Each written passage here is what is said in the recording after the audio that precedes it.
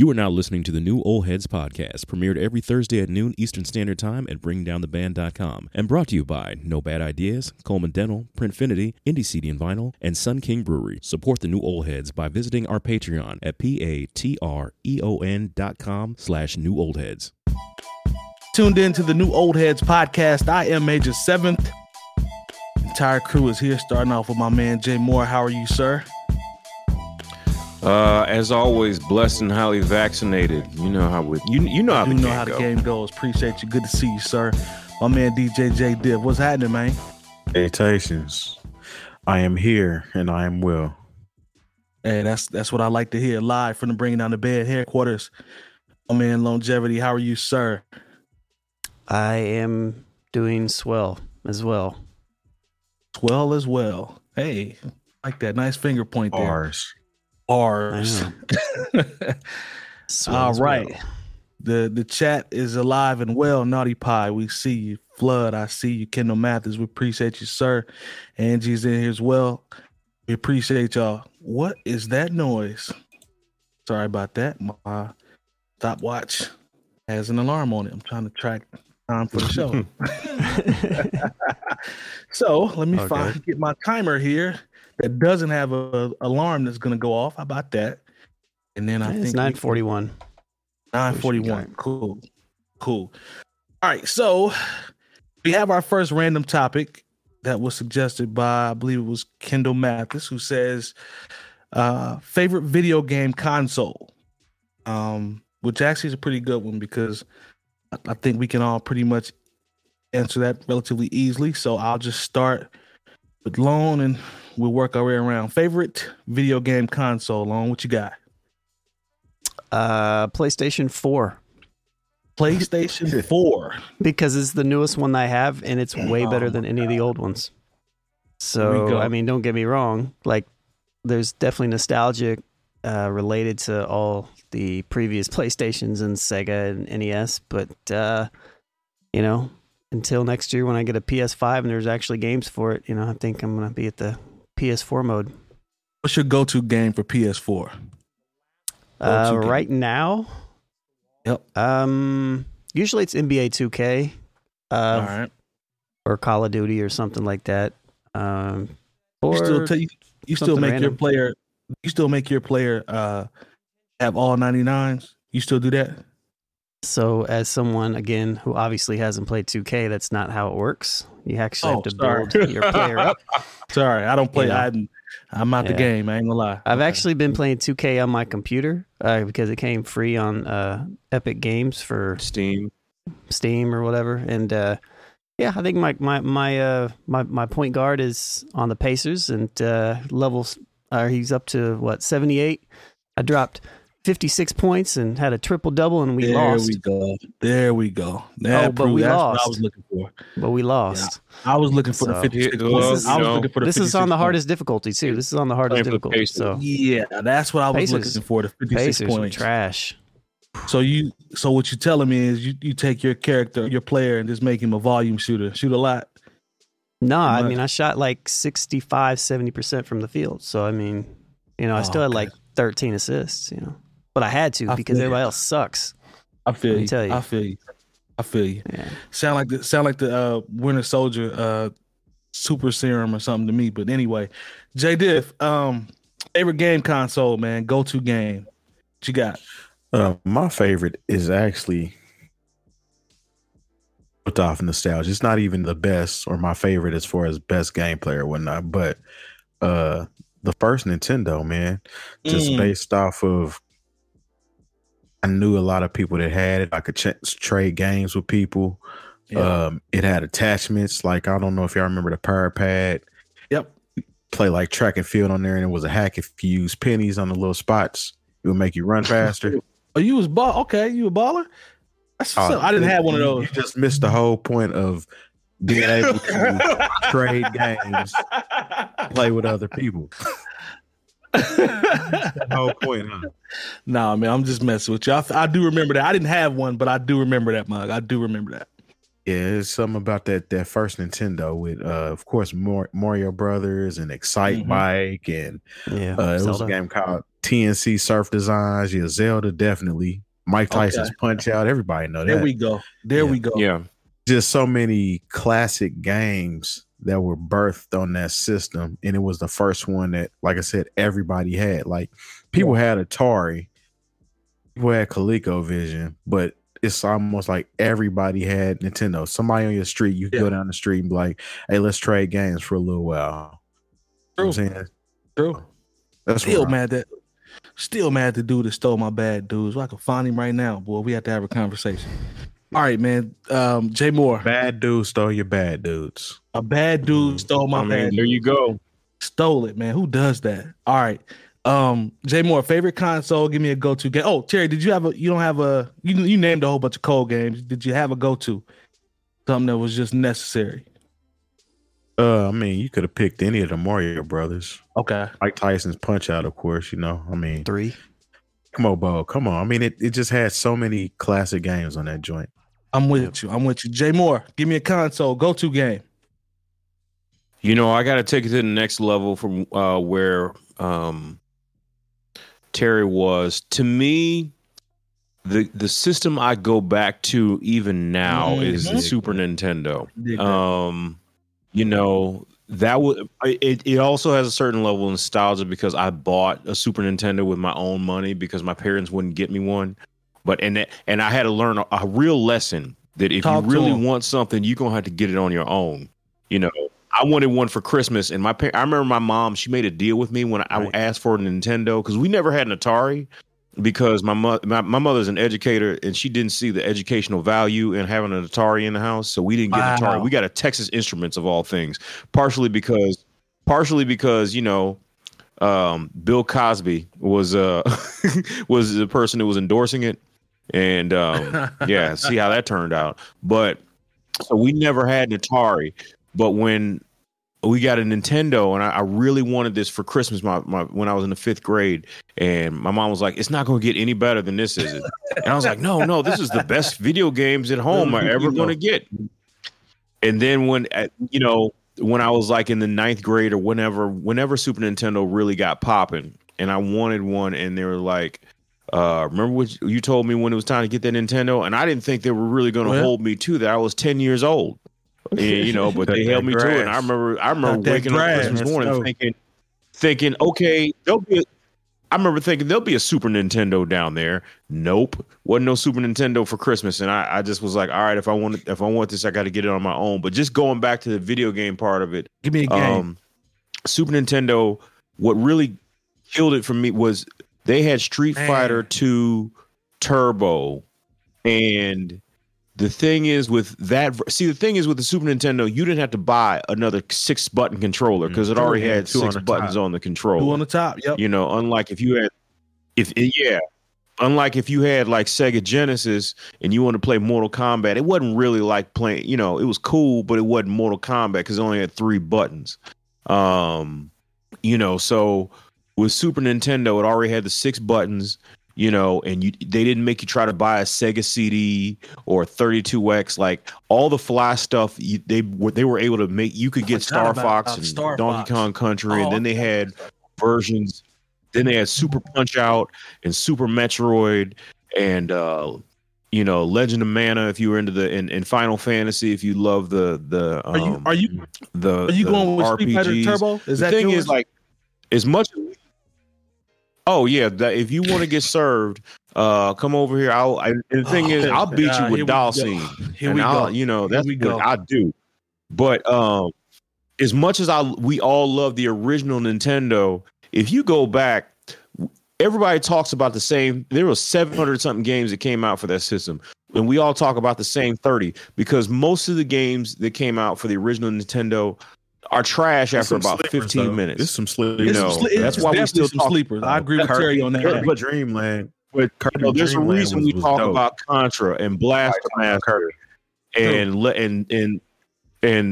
Kirby and Legend. But you know, you go back and start playing some of these games. You like, we were spending money on straight trash.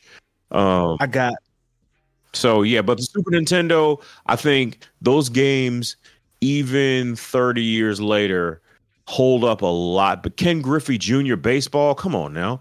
The only thing that held them back is like Madden was always better on Sega Genesis, and so was NHL hockey. But Triborough, we see you, man. Appreciate it. Just saying, like Super Nintendo, like it had I think the games hold up a lot. The graphics was better too. So visually, definitely gonna remember that, because even with that Donkey Kong Country, remember that was like the first game to use it, kind of like that clay molding type. Characters or whatnot. And and then it even and everybody's like, how you gonna bring Killer Instinct to Killer Instinct? And then the Killer Instinct was dope. And then once the first Mortal Kombat on Super Nintendo was whack because they took all the blood out. But once they got to Mortal Kombat 2, it was clear that Mortal Kombat 2 was way better on Super Nintendo than it was on Sega. I'm going with I think I'm gonna go regular Nintendo. And you can't go any past that anyways. It's the only thing it's the last thing you played. Don't do that. I'm gonna go regular Nintendo. Hey, the last console, I ain't gonna lie, the last console I copped was a PlayStation 2, I believe. Wow. That was like 3 years after it came out. 2000. Don't do that long. 2000. Was it new when you got it? It was new. Why you trying to play me? Why y'all trying to play me, man? I mean, he bought a new one, but it was like 5 years later, right? See, it was like a new one when 3 was out. It's what we bought a PlayStation 2 right before PlayStation 3 came out. We're gonna veer off. Y'all not gonna let me finish. That's what we. That's what we on. That's a long time ago, G. Listen, man, I haven't been. If I see somebody that has 2K, I'll hop on, and Lone always laugh at me with the games that have the perspective of looking like through the eye, like through somebody's eyes. I can't play them because I'm looking first person. I'm looking up and down. I don't know what direction is what. So you don't know how to use the XY axis. Trash at it. I ain't gonna lie, I'm trash.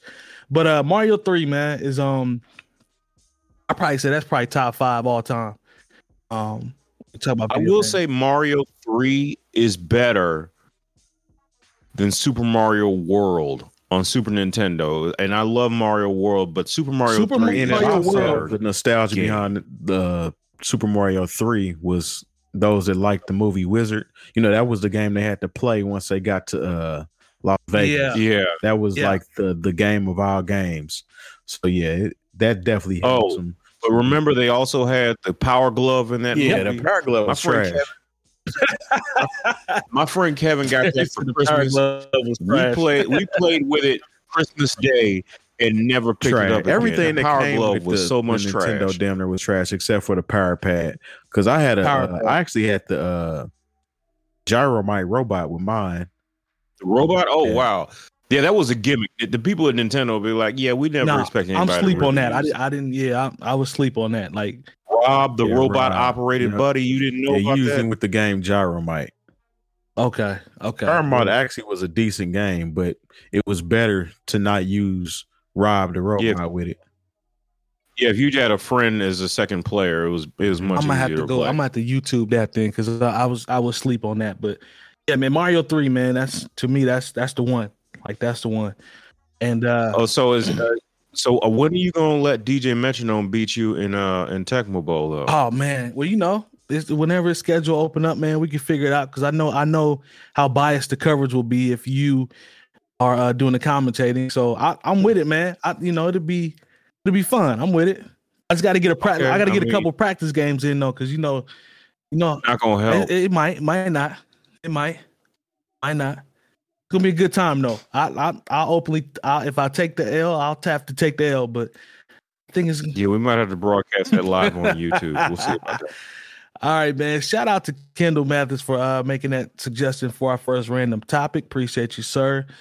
And let's go ahead and jump into this week's rundown. So, saw an article, Business Worldwide, and talks about Leor Cohen talking about how much money has been paid out for YouTube. And speaking of YouTube, we just made the transition to YouTube, and we're starting to go live from here now. But it says YouTube's global head of music revealed that YouTube paid the music industry over $4 billion in the previous 12 months. And it says that Cohen also stated that his platform's aim is to become the leading revenue generator for the music industry. That would mean overtaking Spotify's annual royalty payments, which in 2020 surpassed $5 billion. So looks like they're trying to get this wave to YouTube. How do you feel about that, Lone? I'll come to you first because you always have been someone that's talked about YouTube and the possibilities that come with YouTube. Do you think this will start having more people wanting to come this direction instead of, some of the streaming services? Because it sounds like YouTube's trying to make a big push. Man, that's a lot of money to be paid out to artists through YouTube. It is. It's also still, I think, the one platform that pays artists the least amount per stream. There's that.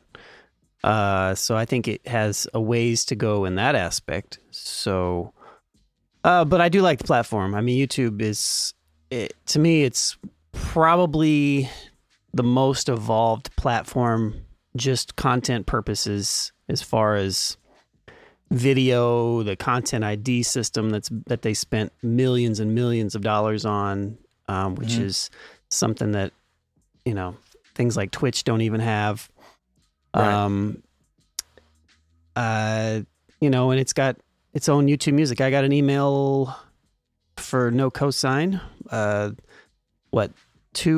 a week ago, which is my record label that I run. And it basically said that they're combining YouTube Content ID with YouTube Music, which is kind of a big thing. So they're combining those two things together. So people on that use my distributor now won't have to select it as a separate option. So yeah, I mean, YouTube to me is typically kind of the trendsetter in a lot of ways. I think they get left off of left out of the conversation a lot of times because they're known primarily for video. But I mean, it's like the biggest search platform, and now there's YouTube TV. You can spend $65 or something a month. I don't know what it is, but whatever the fee is to have, it's like cable. You get hundreds of channels and stuff, so live television, whole nine.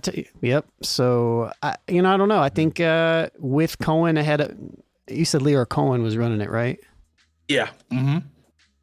Yeah. I mean, and I remember when he took it over. So, I would not be surprised to see YouTube make even a bigger push, but I do think that they need to address the fact that they do pay the least amount for royalties, regardless of if they're paying out a lot of money. So that should be factored into the equation, in my opinion. I'm not mad at that. Jay Moore, what are your thoughts on a possible YouTube push? As a consumer, do you stream more than do you use YouTube a lot? Because I use YouTube more than I actually realized. From a consumer standpoint, do you use YouTube a lot, and could you see that wave being something that might pick up some steam? I think the steam's already been picked up. I mean, like at this point, I watch YouTube more than I watch anything.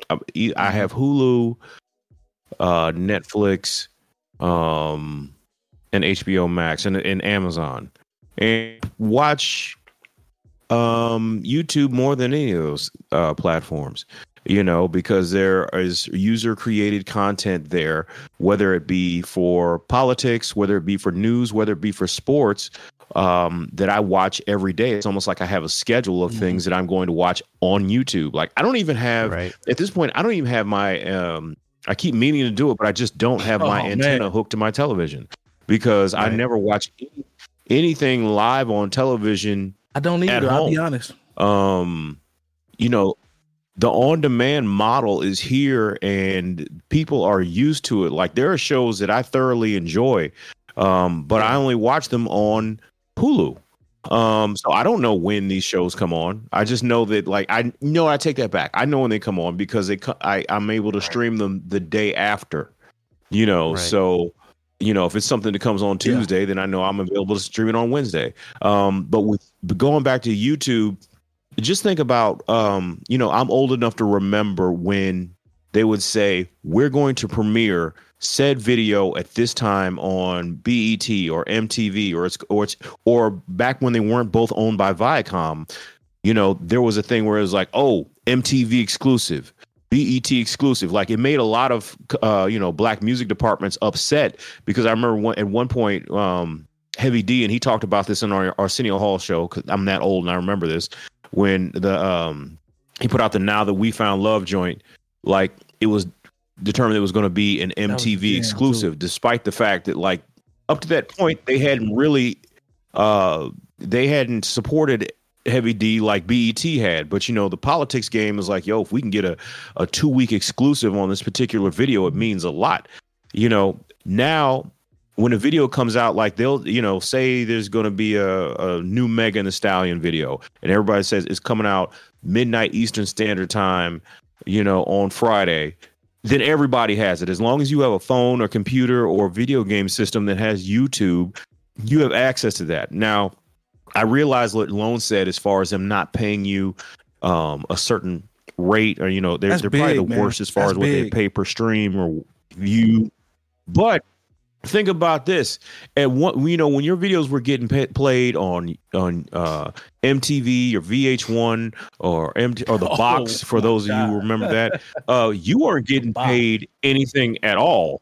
You know, it wasn't, you know. And the thing is, now, since it's such an on-demand, I looked at, there was the Future and Drake record that came out last year, and when you get to look at the metrics, that song's been streamed 1.9 billion times. Wonder what that with a B. So, you know, if you have a hit song and people really want to see the visual, I mean, it sounds crazy because they're paying you like in hay pennies, but if you add that up, you know, and you get a 1.9 billion streams, I mean, it still sounds messed up. They're like, oh yeah, they made $4 million off of that, but like, if it had been viewed by 1 billion people on MTV, you wouldn't have gotten anything.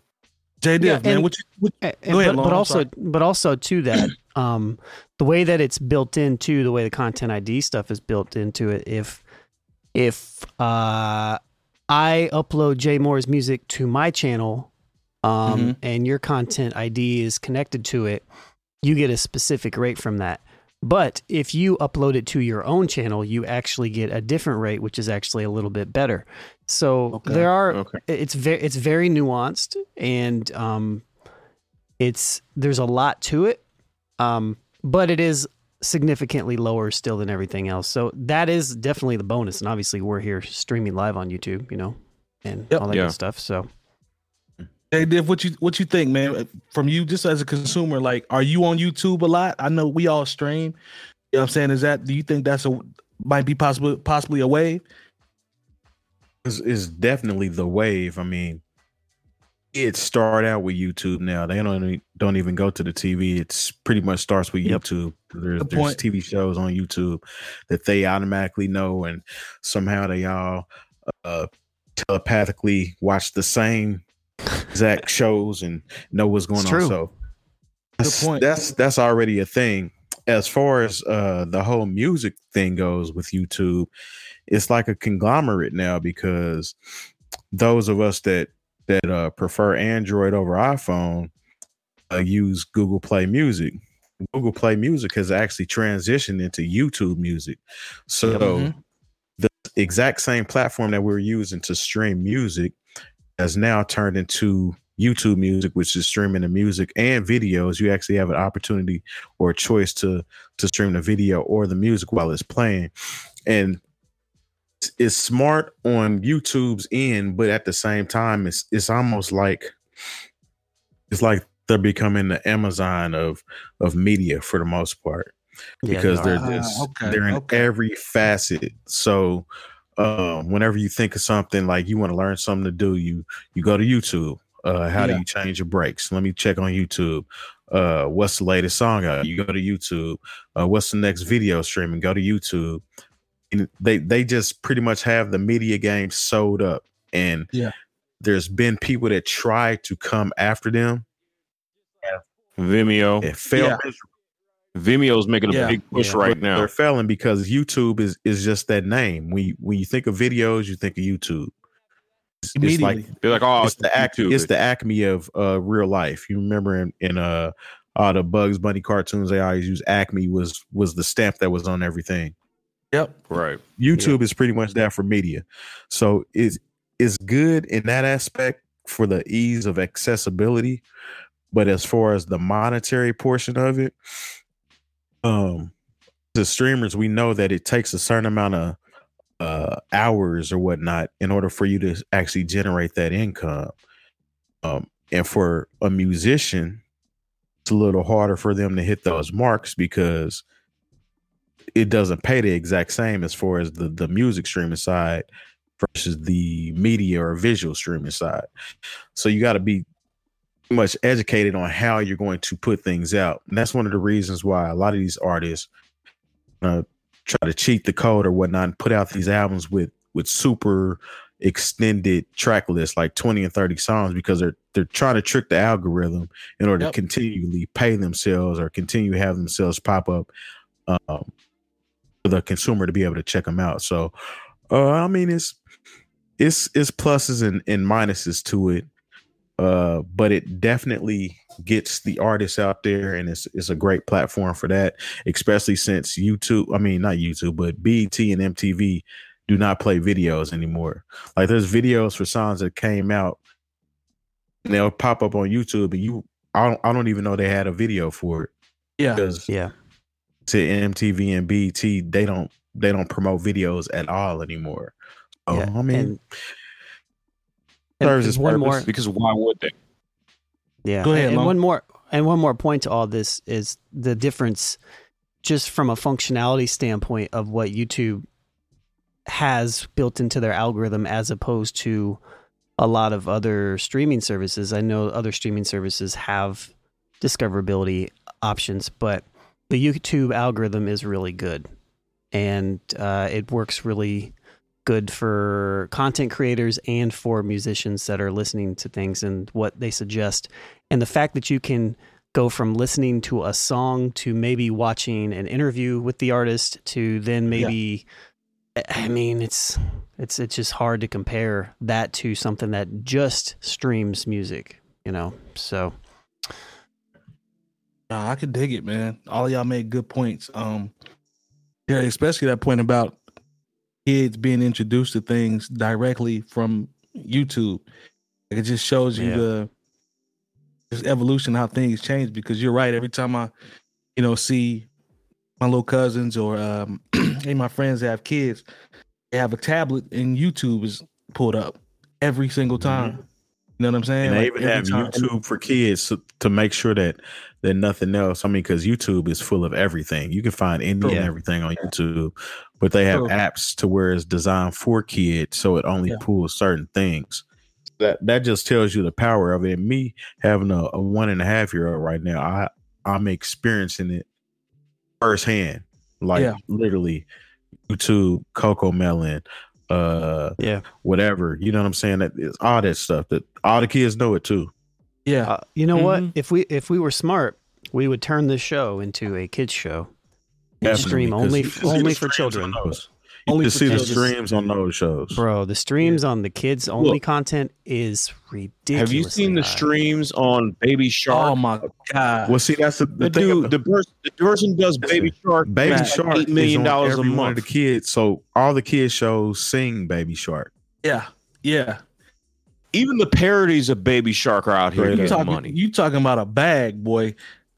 Man, like, that's a lot of money when you think about that, man. Just think about what y'all just said about the number of streams and how much money that yields. That's crazy. Listen, and when you just think of the video side of YouTube by itself, you have YouTubers that are literally millionaires from content. Yeah. Based on the number of people that view their content. And I mean, they're regular people. They just make content that people find interesting, and they get on YouTube and they have residual income coming in. Yep. Strictly off the strength of that. So shout out to the chat. Thomas Roberts said, will be interesting to see if Spotify rolls out the video features it's testing on podcasts for music artists as well. That's a good point, sir. Nate says YouTube for kids is some. All right. All right, man. That's that. My man. Shout out to my man, Nate Jeezy. All right, man. Let's go. Let's get into the next topic. Now, this is something that I kind of threw out there on one of my social media pages just to, get a conversation started and just to see perspective. And I got almost, I don't know, man. I think you're out of order. Am I out of order? Yep. Uh-oh. Well, if I'm out of order, I'll come back to that. Let's go to... Oh, okay. I got you. Yeah. Appreciate you, Long. All right. So let's talk about the Migos. So I saw this on Genius.com where they have the rap lyrics, and I always put the quotables up there. So there's a quote from the Migos, an offset from the Migos, and I'm going to read this quote and see what y'all think about this. It says people get away with not saying nothing as long as the cadence and the flow are good. And I feel like we created that. So the Migos, who are very influential, I'll never take that away from them. I think a lot of people have jumped on their wave and used it and applied it and, ran it into the ground at this point. I'd never say they're not influential. But that comment to me, I know that it seems like they're trying to reach out to get a lot of credit that they believe and feel that they deserve, but I don't know if you want to be associated with that. Is that the type of comment that you want to be associated with? People get away with not saying nothing as long as the cadence and flow are good, and I feel like we created that. Is that a badge of honor? How do y'all feel about that comment? J. Diff, I'll come to you first. I think it's cap for one. It's cap? Okay. Talk to me. It's definitely cap because if we want to get technical about things, James Brown had a lot of stuff where you didn't know what he was saying. Okay. Let's forward to 90s hip hop. Das Effects with the boom stickety whatever they was doing. The first boom, album, stickety boom, stickety boom. Don't do that, Long. Don't do that. Now, when you fast forward to now with the mumble rap category, okay, maybe you might have a point.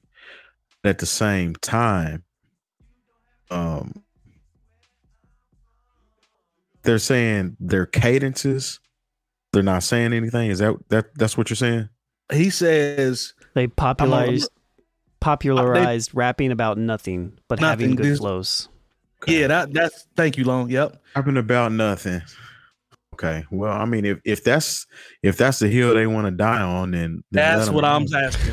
Because at the end of the day, who wants to be known for that? Because even when we talk about Young Thug, and I've said this for years, I've told y'all this, even on the show. Young Thug has some of the best patterns as far as mumbles are concerned, like as far as the actual hook. Wait. Run that back again. He has the best patterns in terms of mumbles.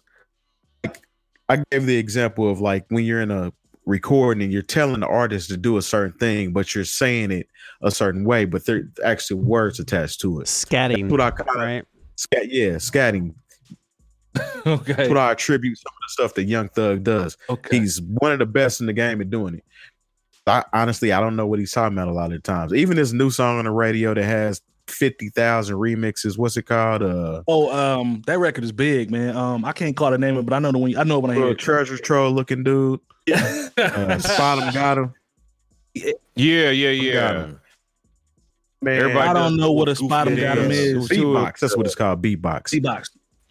But look, I heard not stand a Mickey Mouse version of that. That's crazy. It's crazy. That song, I couldn't tell you what he's talking about. So if Migos want to claim that influence, they can have that. Okay. Like I said, if that's the hill they want to die on, then let them have it. I personally wouldn't want to. For them, they ain't the best artists on QC anymore. So, well, I personally wouldn't want to rock that badge, but maybe I'm old. Lone, how you feel about it, man? You want to wear that? I don't care, man. Like who cares? Like we've been saying this for years. Like the Migos aren't saying anything. I mean, maybe Future was Future before the Migos, because Future's got some random stuff in his bars. Futures is the auto-tune factor. Not is that just all it is? That's pretty much. I feel like he's kind of random too. I feel like he's random too, though. I don't think he mumbles, but I don't know. I wouldn't even call Migos really mumble rappers. I don't know. Maybe they are. I wouldn't put that on them.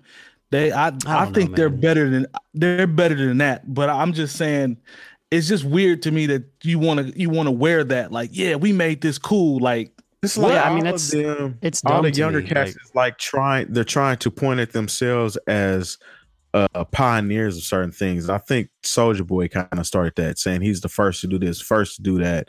Yeah, it's like they all want to be first to have done something, but at the end of the day, there's nothing new under the sun. All this has been done before. It's just been done in different ways. I could be the first to climb on my roof and do a backflip off of it into a canopy of chocolate, but why would I want to do that? That was done on Why would you want to be known for that? It's already been done, sir. Well, okay. Well, replace it with Jell-O that's flavored watermelon that has Snickers bars in it. It's like, who cares? I don't know. That's just me, though. I feel you, Lone. Wrap this up for me, Jay Moore, so we can get into this last topic. This last one's gonna be a good one. Look, there's always been what I like to call empty calorie rap. I mean, and don't the Migos are not the first to do it, and they will not be the last. For them to try to take credit for it, I mean, like I said, like we've all said, do you really want to be known for that? I know maybe you think that you innovate, and a lot of people have stolen, I don't want to say stolen, but been influenced by the Migos. But do you really want to take credit for some of this influence? Like I said, it's a lot of empty calorie hip hop or rap or whatever it is you want to call it. And I don't know if the culture is better or worse off for it, but it's already here. And like I said, but you're not the first to do what I call empty calorie rap. So don't try to die on that hill. It just jumped out to me, man, because I read the confidence, like I could hear the confidence in that comment. Like, yeah, we did this. And I'm like, I don't know. Lil Baby shining, man. They gotta have something on them. They gotta have some kind of spotlight on them, because Lil Baby then took over QC for the most part. And plus this is what, once again, because we don't have traditional rollouts, the Migos Culture 3 comes out on Friday. So you got to start. I mean, neither.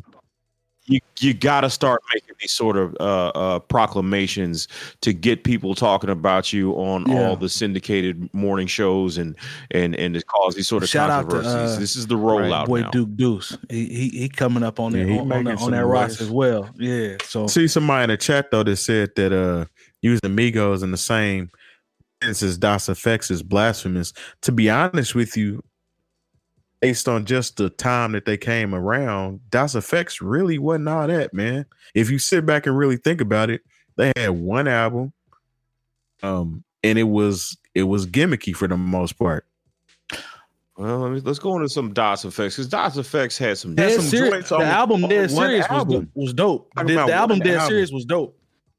Yeah, I ain't gonna front. I mean, because everybody remembers They Want Effects, and it's a good album. Though. Check.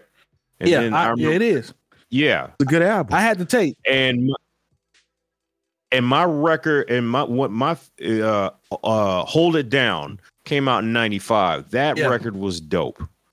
So shout out to Das EFX. I don't want them compared to the Migos in any way, shape, or form. Of course. That's what makes me a new old head. I would rather listen to Das EFX album from '95 than I will whatever Migos. Don't get me wrong. Stir Fry is still my joint. That's a lot. You can tell what Pharrell did for them, and then they're just regular production. Like that Pharrell track is light years ahead of anything else that they've ever done. I'll definitely check the album. Like I definitely will peep the album. Joint they job called Straightening is actually straight. It all sounds the same to me though. It definitely does. But I'm gonna check it out. I definitely will give it a run and give them a listen. Lone, you want to shout? We'll give a shout out to partners real quick before we get into our last topic. Let's do it. We'd like to thank our partners for the New Old Heads podcast: No Bad Ideas Clothing Company, Coleman Dental, Printfinity, Indie CD and Vinyl, Sun King Brewery, and the hub for all things new old heads, bringingdowntheband.com. Remember, once you type Bringing Down the Band in the search bar on YouTube and the page populates, subscribe and hit the bell for notifications. And as always, we thank you for your support. Now back to the show.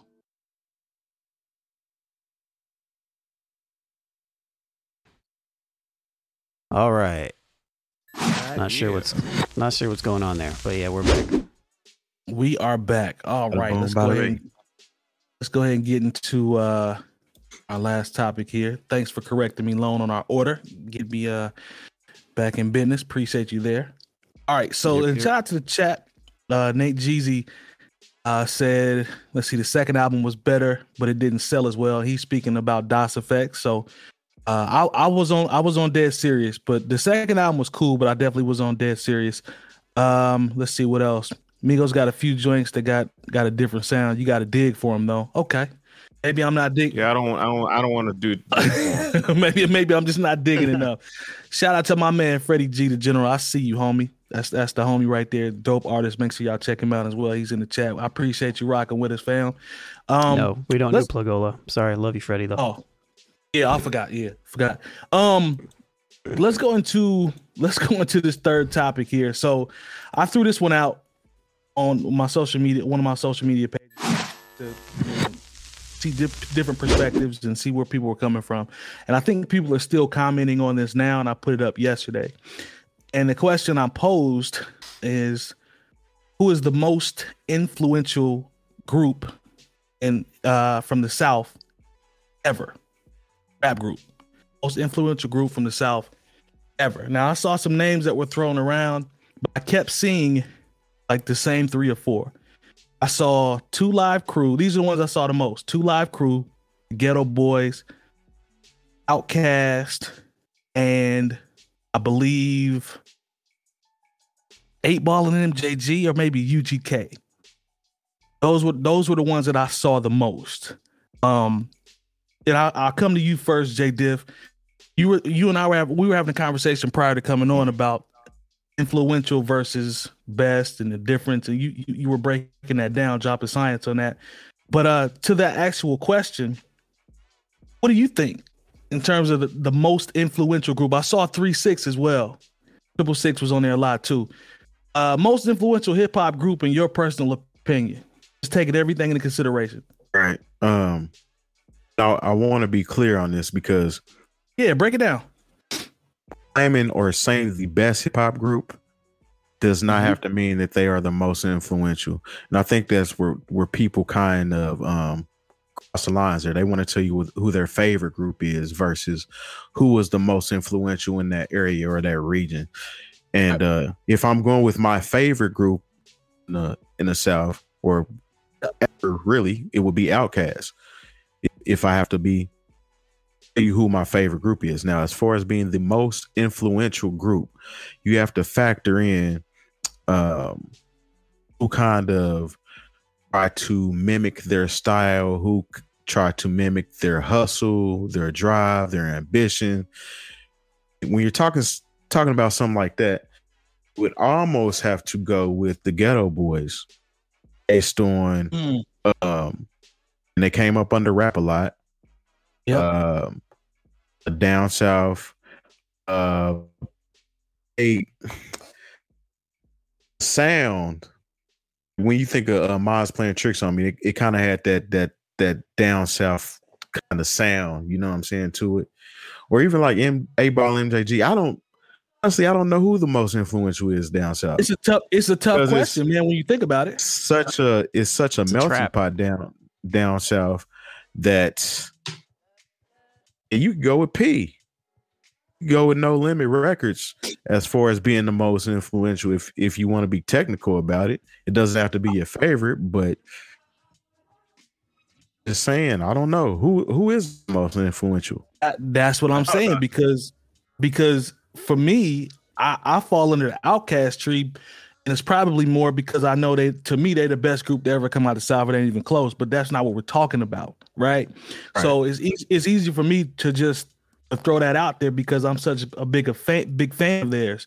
Exactly. I do think they are. I think they are influential from a standpoint of showing people in the South that you can get recognition, and you can. And the South is actually dope. Like they really help put the South. Nobody can mimic that sound though. Nobody can mimic Outkast. So when you talk about influential, you have to actually hear the influence in these artists. No, so if we go to influential as far as production wise, I would have to almost go with Lil Jon.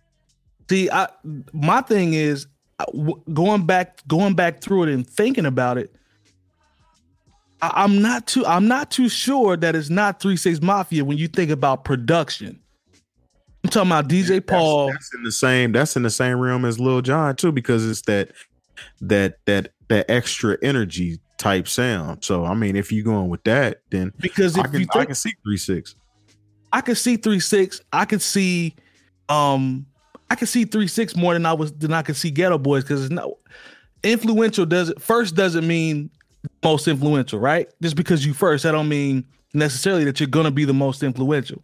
Right. I'm not saying the Ghetto Boy is not dope. I'm just saying what you said. We talked about sound, and like DJ Paul got a lot of kids running around here right now in 2021. Yeah, we're gonna keep it a buck, right?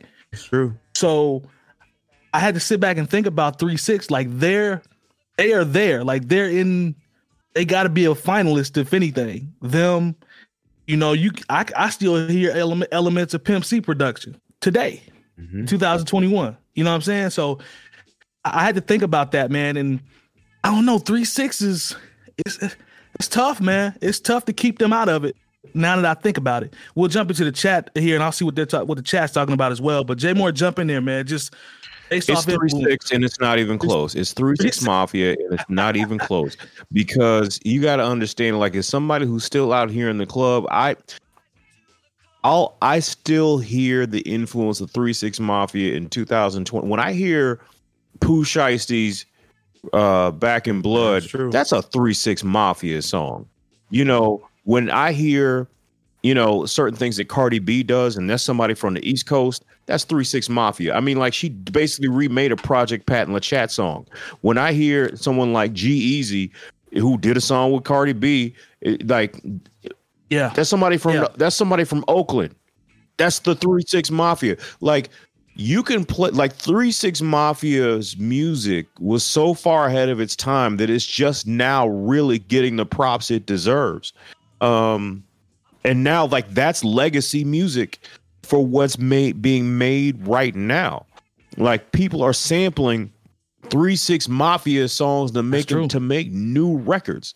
Like, there's nobody, as far as, like, when you talk about just musicality, I mean, you know, I know everybody wants to get into lyrics and metaphysicals and all that. No, when we talk about what is moving the culture, nobody has a bigger influence coming out of the South than 3 6 Mafia, and it's not even close. And I love Outkast. I love the Ghetto Boys. But, you know, the thing is, what Outkast did, like, people couldn't even try to mimic that. It's too good. They were so much better than everybody. You know, and this is not to besmirch 3 6 Mafia, because I felt like when I put out my year-end list last year, like, Juicy J's album was in my top 10 because I felt like, okay, what he's doing what he's always been doing, but the fact that it still fits into the musical landscape of what works right now just lets you know exactly how far ahead of the game they were. I mean, as much as I love these other groups, nobody has had an influence out of the South that can still be heard in the culture today like the 3 6 Mafia. It is the more what it I thought about it, man. Like the more I thought about it, they have to be a finalist. That at minimum a finalist in my not opinion. Just the finalists, they are the final. They're the winners. You put on a 3 6 Mafia song for people who are 25 years old, and it still works in a way that is the energy. Know, as much as I love A-Ball and MJG, like there's stuff that they did in the 90s. It's not gonna move the crowd the same way. Like those 3 6 Mafia songs have. You can drop some 8-Ball here. bigness. It's especially being in clubs in Naptown, you could drop some 8-Ball MJG here and it would go nuts. Yeah. Now, 8-Ball MJG opened up the Outkast concert, the last one they had in Atlanta. Yeah. And I tell you, when they opened up for Outkast and they dropped what was the first song they came out to? I want to say Don't Make. Okay. You should have seen the whole crowd when that song came on. Yeah. Atlanta. And you know what it does here. So yeah. I don't know. But yeah, I'm with y'all when you're right. 3 6 Mafia definitely has a sound that people are still using and mimicking to this day. Outkast was a whole different type of energy. Yeah.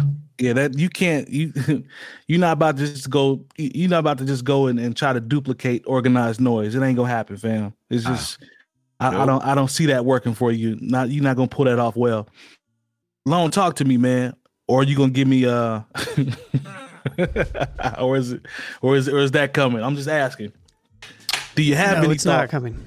Yeah, for sure. I don't agree with 3 6 Mafia. But the reason I don't agree with 3 6 Mafia is because I feel the argument is being made from one very particular angle. Okay. And I feel like this type of question in general, there is not one answer to it.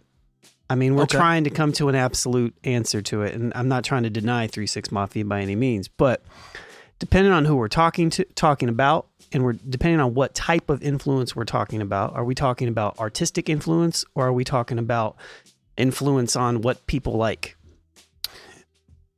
Okay. I think that it goes multiple ways. It's undeniable, in my opinion, that I'm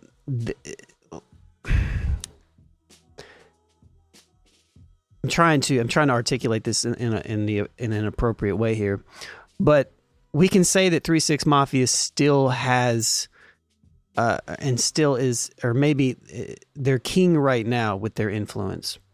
Okay. But was their influence in the last 10 to 15 years as big as it is right now? Would you say that? That's a good question. Is it as big right now? Yes. Or is it something that something bigger okay. And I know there's the conversation we've had about what does the club factor into hip hop culture, but like when I hear the biggest song in the club right now, I hear a 3 6 Mafia record. That Pooh Shiesty, that's a 3 6 Mafia record all day. 3 6 Mafia. Yeah. For sure. Okay. Content and again, the beat. I was like, Paul might could have done that. Go ahead. I don't want to take away from 3 6. That's not my intent here. I think what my main goal of speaking on this is that I feel like the Ghetto Boys have such a huge influence. I feel like No Limit has such a huge influence. I feel like Outkast has such a huge influence. I feel like 2 Live Crew has such a huge influence. I feel like Little Brother, obviously not as big as them, but like in so many different circles. Cash Money. South, definitely. Exactly. I didn't even mention Cash Money, but the South is so big, and there's so many different sounds within in the South that we're used to. We're used to mentioning the same 4 or 5 groups or whatever, but they're all from different regions. Texas, you can literally just use Texas as far as an influence overall down south, because you got so many different groups and sounds out of Texas. Ghetto Boys being one of them. Yeah. Yep. It's crazy. UGK, another one, and that's why I couldn't really pinpoint who's the most influential. Now, to Jay Moore's point, as far as what's most popular right now, that 3 6 Mafia sound, hands down. Right. For sure. When you're talking about, I know what you're getting at as far as different avenues of influence. So I understand what you're saying, because I'm kind of torn with that too. Yeah, I mean, like I feel like even though we don't hear a ton of like the Outkast sound, it's hard to gauge that because their sound was so unique. When we think about the Love Below and Speakerbox, yeah, we haven't heard anything that sounds like the Love Below ever. But hell no. But at the same time, I was heavily influenced by that album. So, you know what I mean? Like it was a big record. And Outkast, and then when you factor in Organized Noise, I feel like they've had the most universal appeal. But you guys make extremely strong arguments for 3-6.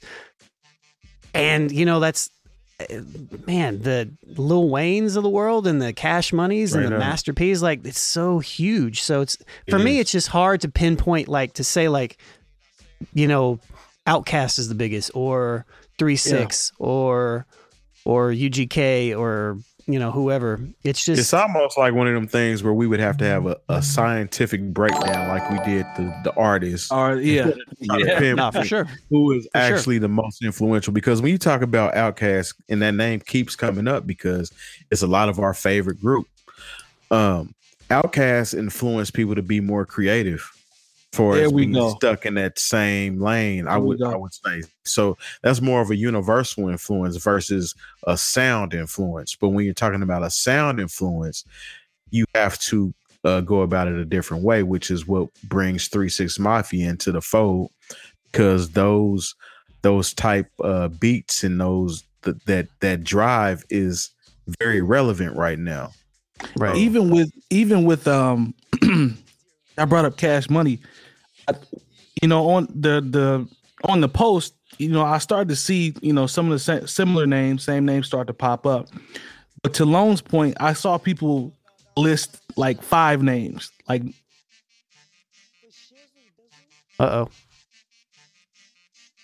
let's all make fun of Mike while he's frozen. He didn't have his Might need to give him his Snickers. Well, that's what, you know. That's what happens when you get that Boost Mobile internet. Don't do that. Y'all heard that. Terry be the main one, man. Don't do that. See, I didn't even say much that time. Why you got to do all that? All right, back to what I was saying. Hey, y'all not right, man. But I saw people posting like 5 names instead of 1. To Lone's point, because there are so many different types of influences. But Cash Money, man, you think about them, No Limit. Just as a conglomerate, those labels like huge, like Manny Fresh. Right. What? Yeah, like it's a lot. Manny Fresh got a lot of kids running around here from a production standpoint. A lot. You know what I'm saying? So those are 2 strong record labels when you talk about Cash Money and No Limit. They're both from New Orleans. Yeah. But even when I'm talking about, that Memphis sound is different though. I mean, because that Memphis sound made it all the, you know, is took over the country, and is still running like people are, you know, from Ray Schremer to like people from the East Coast, the West Coast, they all taken off of. ASAP Rocky right now came out. You could arguably state that his sound was influenced by 3-6 Mafia, or you could take it to Midwest and say Bone Thugs and Harmony. But those were the only 2 that you could say. He said it though. He said it in the interview, even with them being from where they're from. He said he used to listen to that, a lot of it. You know what I'm saying? And it came out in the music. To your point. So yeah, man, it's an interesting topic, man. It's interesting conversation because it's to Lone hit the nail on the head when we talk about how big the South is, and like you said with Texas alone, Terry, like there's just a lot of music down there, man. But people like Manny Fresh and Paul, like they got to get their flowers, man, from a production standpoint. We didn't even talk about the DJ Screw influence. True, right? True, Texas, yeah, true. Oh, I mean, that's another one. I mean, technically, Primo's from Texas, right? So yes. Hey, if you're gonna do that, you know, shout out to Prairie View. I mean, if we want to go down that road, you know what I'm saying? We want to go down that road. The DLC is as well. Yeah. DLC heavily influenced that NWA sound. Right as cat. Yeah. Let me look at it. You know, they had to get them country boys to come get it right. Hey, Long. I'm just saying, like, it's and the influential thing. It's like the nuance of words. You know, it's like what, like, it's so hard to. Then we have to talk about, like, are we talking about like the popularity aspect of things? Are we talking about the artistic styles and then what's the common denominator? What's the lowest mean for, like, like it's I don't want to like clown 3-6 or anything like that, but some of the stuff that Outkast and Organized Noise was doing was a lot more complex. You know, somebody else said that earlier than like some of the stuff that you're hearing from 3-6. So it's like already, yeah. I mean, let's look at some of the comments. Go ahead. I'm sorry, Lon. I didn't want to cut you off. Nah, that's my fault. Nah, you're good. I'm just saying, like it's just it's one of them open-ended conversations that we could talk about this forever. So. Yeah. I'm looking in the chat now. Let's see. I want to get a couple of these comments in. We appreciate you guys for being in the chat, rocking with us, and keeping this chat active. We really appreciate it. Triborough says, I'm going with Outkast. 2 different personalities, flawless discography. They changed the game. I'm not mad at that, sir. Freddie G says, I would say Outkast. They led the takeover when the South dominated music. I'm not mad at that either. Flood says individuals and groups are more, have a greater influence than groups. Scarface influenced a lot of MCs. Okay. I'm not mad at that. DJ Nate Scarface made it to the Mount Rushmore on last week's discussion, so that's a fact. That's a fact. Nate Jeezy says Crunk started in Memphis. Talk to him and shout out to Duke Deuce because he's definitely bringing that mug back. UGK influenced a lot of current groups. That's what the Flood said. Outkast also had the most range. Freddie G. Yep, we talked about that. Poppy Amon, I see you. He says 3-6 Mafia. Let's see. Nate Jeezy says people are literally remaking 3-6 Mafia songs today. To Jay Moore's point, he definitely said that. Yeah, we're seeing a lot of the names that we talked about, even in the chat. Outkast brought the whole ATL with them. They sure did. Let's see. Bump Jonas, appreciate you. Says Outkast set the standard for being different. Yeah. I think we all are in the same area, but it's just hard to pin it down, man. Like the more I think about it, and even us having this conversation now, it's a lot. It's a lot. I could argue that LaFace Records brought the whole South with them. And that's just because I wanted to sneak in a Naptown influence, that being Babyface, that was a part owner of LaFace Records. LaFace changed the game down south. Like, yeah, that's the face of LaFace. Yes, changed the game. I mean, when you and if you want to talk about Midwest, this is the crazy thing, because Babyface in LA, that's Indianapolis and Cincinnati, Ohio. Then when you think about a Metro Boomin, that's St. Louis. Then you bring it back to Coach K, that's Indianapolis. You know who's really influenced the South? We're gonna end it on that note. I appreciate you. We're just gonna leave it at that. We appreciate you all in the chat rocking with us. Jeremy, I see you. I appreciate you, brother. Make sure you all check us out and follow and subscribe on the New Old Heads Network here on YouTube. Make sure you hit the bell for notifications so you can be notified every time we put our content up. We appreciate all the support and hope you continue to rock with us. We'll see y'all next week. NewOldHeads.com. Bang. Yep.